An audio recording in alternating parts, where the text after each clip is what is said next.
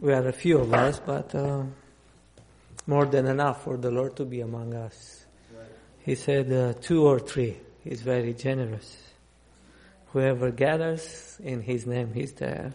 With other words, it's the beginning of the year, the first Sabbath, and I would like to ask a question. Do you have any New Year's resolution? Somebody has? I'm not gonna, just curious. Huh? Has somebody made? Okay, 1, 2. Raphael, do you have one? I know you have one. Okay. It's good to have resolution. And I believe that all the time we hear something from the word of the Lord that convinces us of wrong, maybe we should make a resolution not to do it and change.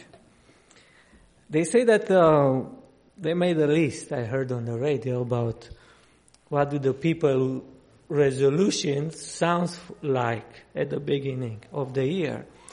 And they say that one of the top of the list is people wanna be, what do you think? And do something to be healthier and be in better shape and do better. And I think it's a good wish, you know. I had my family this holiday sick. The little one started, my wife, and we didn't operate it right, you know. Naomi couldn't go out, the little one couldn't go out, and that. So, when you're sick, you are sick. You feel like laying down, but don't have power. And so when we are sick, we think, I wish I will not be sick and be healthy. So maybe we should be more careful and judge from cause to effect and try to prevent from getting sick. The only thing is we are so weak and we need God's strength to help us to learn when we get sick to make a resolution that we will not do something that might influence us. Actually, this is just the introduction. I'm not going to talk too much about health, just for you something to think for the New Year's. In my study, preparing for this sermon, I find this one about what the Spirit of Prophecy tells us about the necessity of being more careful about health. And here is what she said. Our tables are frequently spread with luxuries, neither helpful nor necessarily, because we love these things more than we love self-denial, freedom from disease, and soundness of mind. Jesus sought earnestly for strength from His Father. This, the divine Son of God, considered of more value even for Himself than to sit at the most luxurious table. So here is a point that she made. We eat things that are harmful, and we don't practice self-denial. We don't want to have freedom from disease, and we don't want to have soundness of mind. Maybe we should repent and stop doing that. And to get me in trouble, I'll mention a few things that we still eat and they are very harmful. I hope. We still eat lots of chocolate, cocoa, and that's very harmful, especially to the soundness of mind. Of course, they say, Nick, you didn't read on the internet, they show helps your memory eating chocolate and that, but what's interesting, now there are people speaking up about, and the chemical and what's happening to your brain, it's undisputable. It's clear. And, I thought, this is a recent stuff, but actually the same thing I read in an article published in 1890 something by A.T. Jones. And he talks there about theobromine, and it's the same like those drugs that are like in caffeine and cocaine and all that, and have the same effect upon, because they are the same family. But we still consume them, and we don't have a sound mind. Another thing, I think that we should consider fermented foods. Those are not good for us either. But as I say, I'm not going to preach too much, but I think we should be careful about those things. The problem is this one. When you eat them, they taste good and you don't see what's happening to but we shouldn't go by the feelings. No, that's what the Bible. We should walk by faith and by what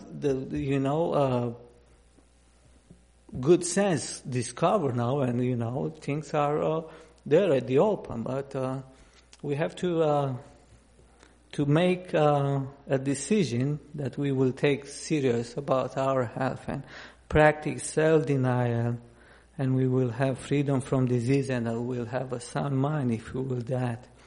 But we are weak and we need God's strength, and Christ is ready to help us if we will just acknowledge first, and then He will help us. The problem is, of course, there are just a few people not very high up that speaks about those things. And the sad part is the people that should do those things, they preach a different message. I know recently of a lady that died, and she had a ministry about health, and she was in her 60s and she died of cancer. And one of her last wishes was to eat some chocolate.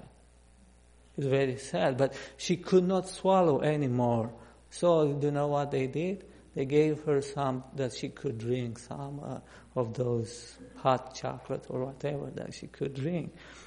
The problem is God cannot help us and heal us when we don't obey, especially the life that He gave us.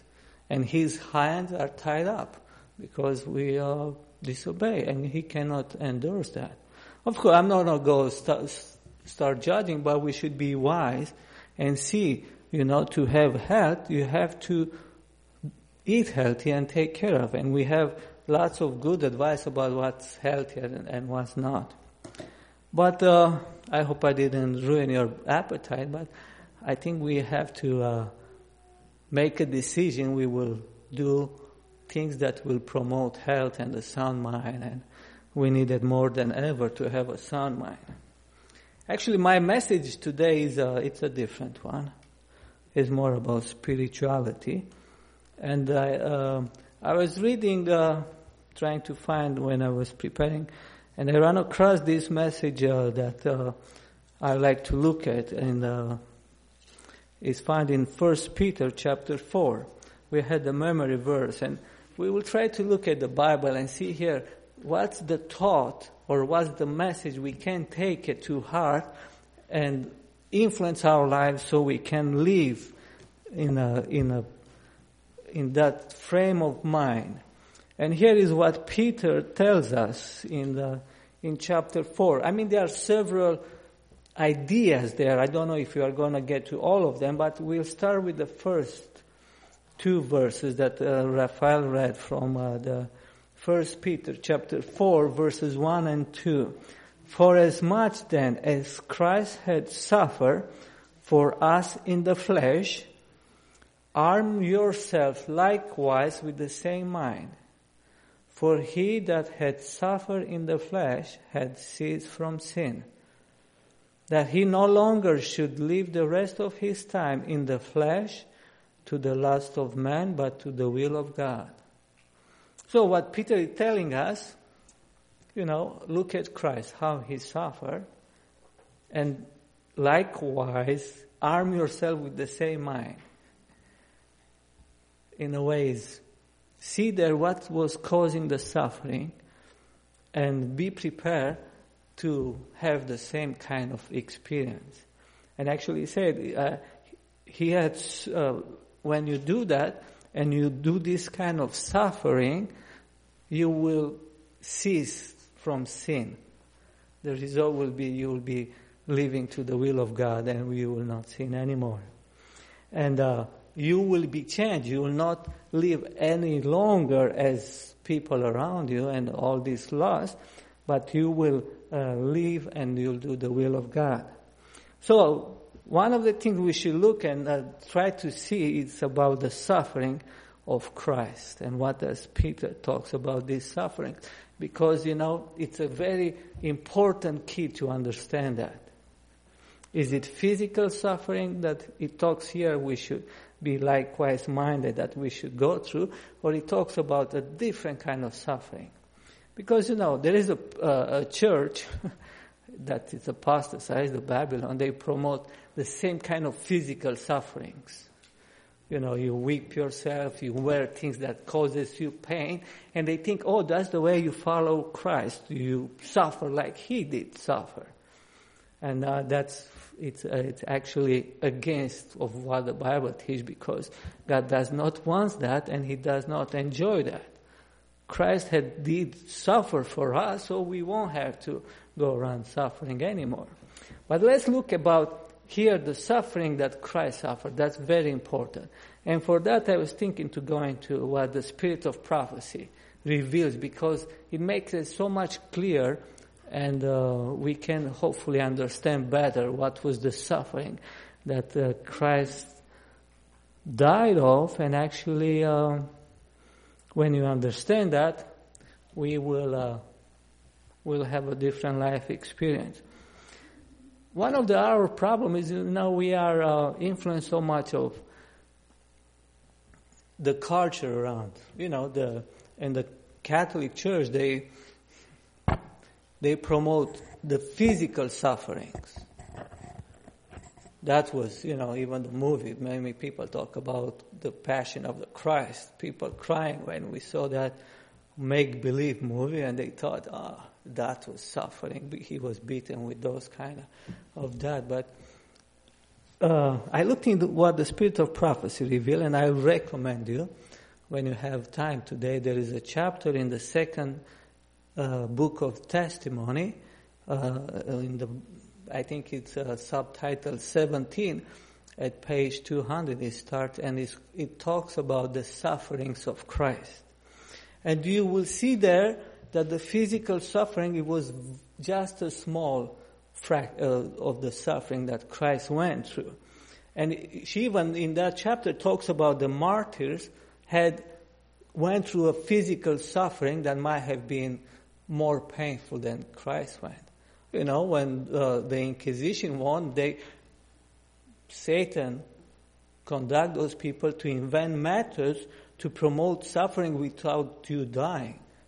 And it's, if you want to have a kind of a troubling experience, go and see one of those Inquisition museums. I think there is one in Netherlands and some others where you will see there. It's, only when you read the description it's enough. You don't want to see there, but that was not really what causes the suffering, the most suffering of Christ. And I'll read a little bit about what the Spirit of Prophecy reveals, what was the suffering that Christ went through that was really serious sufferings. And here is a few passages that describes what was going on when Christ died on Calvary. And here is I took a few passages from that chapter I said that describes the most important points there. We can have but faint conceptions of the inexpressible anguish of God's dear Son in Gethsemane as He realized His separation from His Father in consequence of bearing man's sin. He became sin for fallen race. The sense of the withdrawal of His Father's love pressed from His anguished soul these mournful words: "My soul is exceeding sorrowful, even unto death." The divine Son of God was fainting, dying. The Father sent a messenger from His presence to strengthen the divine sufferer and brace him to tread His blood-stained path. Could mortals have viewed the amazement and the sorrow of the angelic host as they watch in silent grief the Father separating His beams of life, love, and glory from the beloved Son of His bosom, they would better understand how offensive sin is in his side. So this crucifixion and what happened just prior to that was not a make-believe like you see and you participate when you watch a movie, when people act out they suffer when they don't really suffer. Actually, sometimes they say to make a little bit real, they let a little bit of pain to be to the actors because they make it more believable. But that was the real stuff. And when Christ took upon himself the sin of the world, that was not just a story. He did really took upon him our sin. And what God had treated him was like he punished sin. Actually, to try to understand a little bit that, it's just imagine, if you can, that that was not, it just was, imagine of the people when we will wake up in the second resurrection and they will be lost. That was the experience Christ had went through because the sins was, he really took upon him our sin and paid what is worth it. So actually here is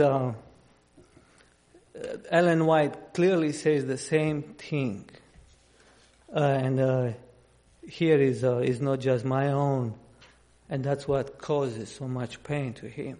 As the Son of God bowed in the attitude of prayer in the Garden of Gethsemane, the agony of his spirit forced from his pores sweat like drops of blood. It was here that the horror of great darkness surrounded him. The sins of the world were upon him. He was suffering in man's stead as a transgressor of his Father's law. Here was the sin of temptation. The divine light of God was receding from his vision, and he was passing into the hands of the powers of darkness. In his soul anguish, he lay prostrate of the cold earth. He was realizing his Father's frown. He had taken the cup of suffering from the lips of guilty man and proposed to drink it himself, and in its place give to man the cup of blessing. The wrath that would have fallen upon man was now falling upon Christ. It was here that the mysterious cup trembled in his hand. So here Christ was punished as we deserved, and was nothing, and was just the judge punishment for what we deserve, but Christ took upon himself. And in change, he gave us the cup of blessing. I mean, this is and that's why Christ said that God, the Father, withdrew from himself. He didn't have the assurance of, and think about as much as we can about, when you think about relationship, you had a good relationship for many years with somebody. Hopefully you had somebody, you had maybe a parent or a wife or a husband. And then suddenly that relationship is back. Hey, I don't want to have to do anything to you. You are,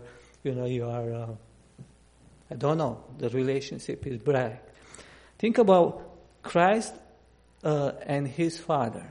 They lived through all eternity, but, when in Gethsemane, Christ took upon him the sin. And he knew how God, the Father, sees sin, and that brought a rupture in their relationship. Because Christ became sin for us, and God cannot stand still sin.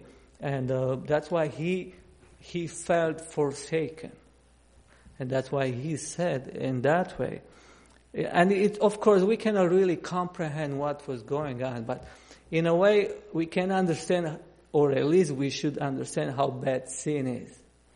And that was the thing that caused God's Son to suffer that much. And the idea is this one.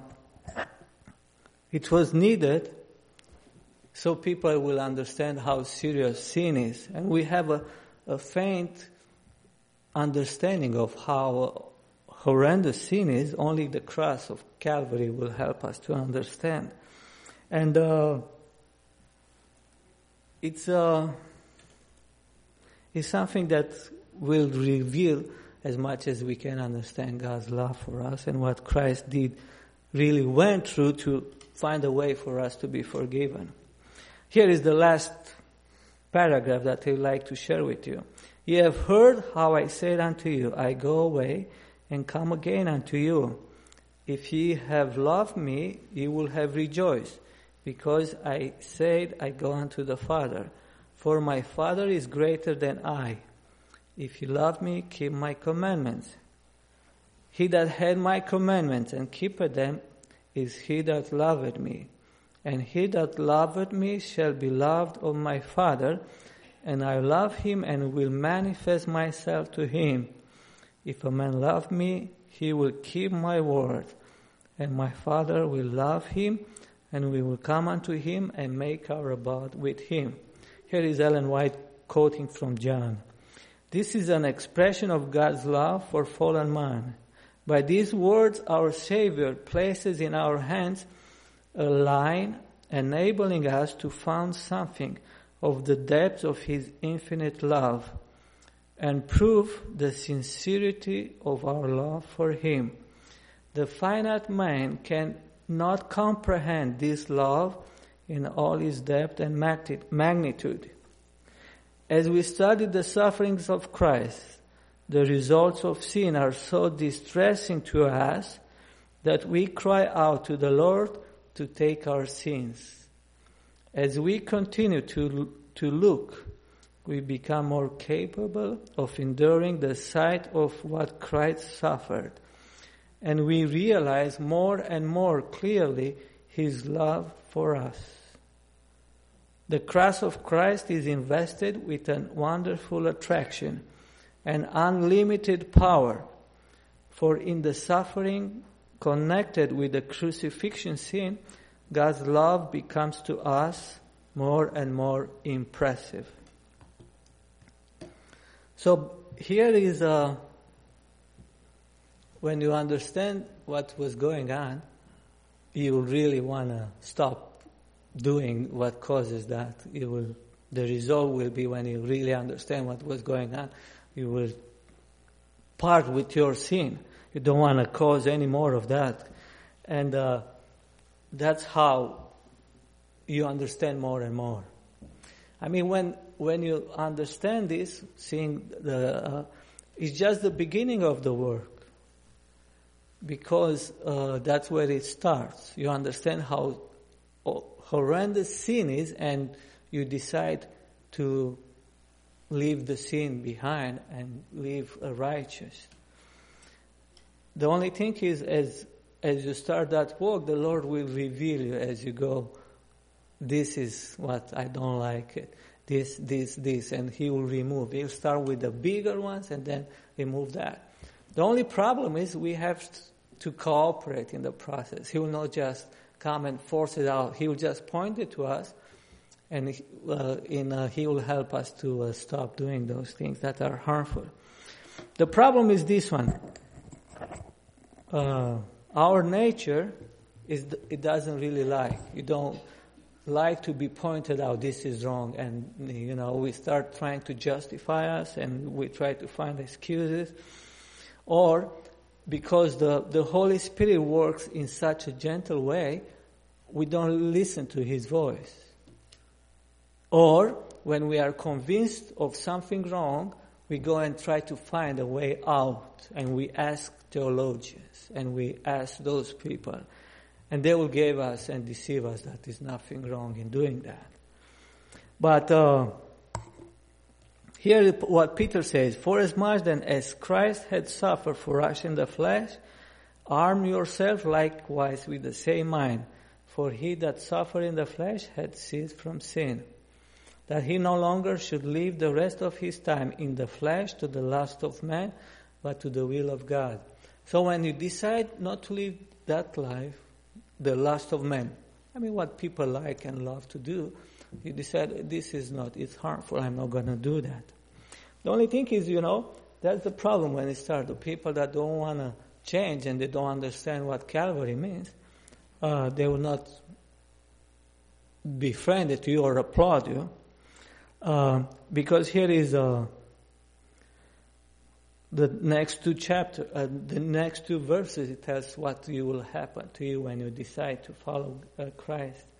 For the time past of our life may suffice us to have wrought the will of the Gentiles, when we walk in lasciviousness, lust, excess of wine, revelings, banquetings, and abominable idolatries, wherein they think it strange that ye run not with them to the same excess of riot, speaking evil of you. So when you decide to follow Jesus, your life will be changed. You will not enjoy the same thing you will do. Excess of wine, lasciviousness, lust, revelings, banquetings. I'll talk a little bit about lasciviousness. It's a bad word. It talks about all these sexual and all those sensual things. It's not just participating, but into looking in. You will not really enjoy looking in, and you will try to not do that. No, definitely, you will not just not enjoy doing it, you will not enjoy looking at it, or that's how it should be. The only thing is, when you do that and try to stay away from those things, the people that are not converted, they will speak evil of you. And they will think it's strange. You don't do that. And I think most of us had experienced that when we visited people unconverted and tried to tell them, I don't do these things anymore. I don't really enjoy them. I don't want to do them. And then, of course, you will hear them talking behind you. But I hope we will not be discouraged of that, but keep on looking to Christ. Understand what He went through, all the suffering, the sin that He took upon Himself, our sin, and paid for, and that's what broke His heart. And I hope we will be more committed to follow Him no matter what people will talk and say about us. And then maybe the next time when I'll preach, I'll talk there about, one of the things that will happen when you decide to that, then you will be able to go and tell other people about this love of God, and this will be something that is needed in our experience that will strengthen us in our witnessing. May the Lord help us to understand a little bit as much as we can about God's love, and we decide to follow Him and cease from sin and follow and be faithful to Him in the new year and all the times. Amen. Our Father in heaven, thank you for Christ and what He did for us. I'll pray that you'll help us to look and try to understand what the suffering and what Jesus went through to provide a way for us to be forgiven. I'll pray, dear Lord, that you'll help us to decide that we will leave behind us everything that causes pain to you, and sin is that, and that you'll give us strength and power to follow Christ in His path. Help us, dear Lord, not to be affected by what people will speak about us and all the evil that they will speak when we decide to be faithful to Christ. And help us to be a witness about that great love and try to explain to others what Christ did so we can have eternal life. And because of that, we are decided and determined that we will worship you forever. And by thy grace, we hope that everyone here will be faithful to you no matter what the world will bring upon us. All this in Jesus' name I ask. Amen.